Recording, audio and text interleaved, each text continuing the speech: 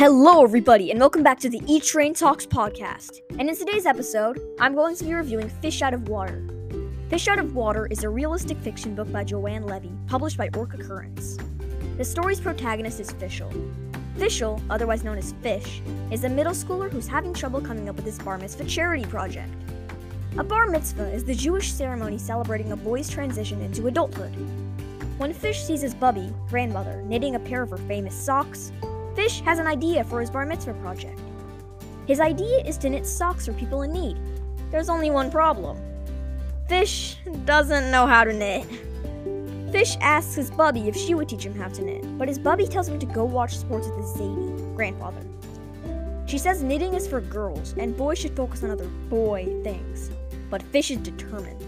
One day at school, Fish notices a sign saying that there's a knitting club in the library during lunch, and Fish is excited to join the club.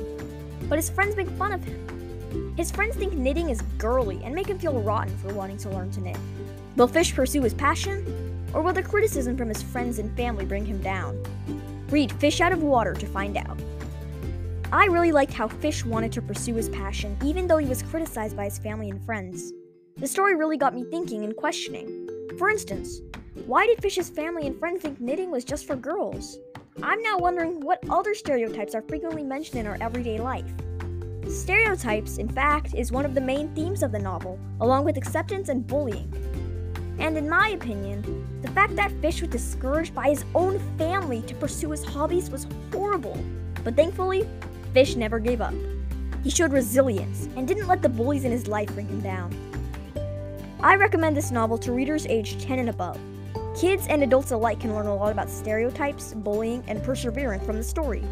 Fish Out of Water gives a great perspective on how some people are treated poorly for certain characteristics others may not possess, and how we can have a growth mindset and accept others for who they are. This story deserves a 5-star rating, and I highly recommend it. And that's all, folks. I really hope you enjoyed today's episode of the E-Train Talks podcast, and I'll see you next time.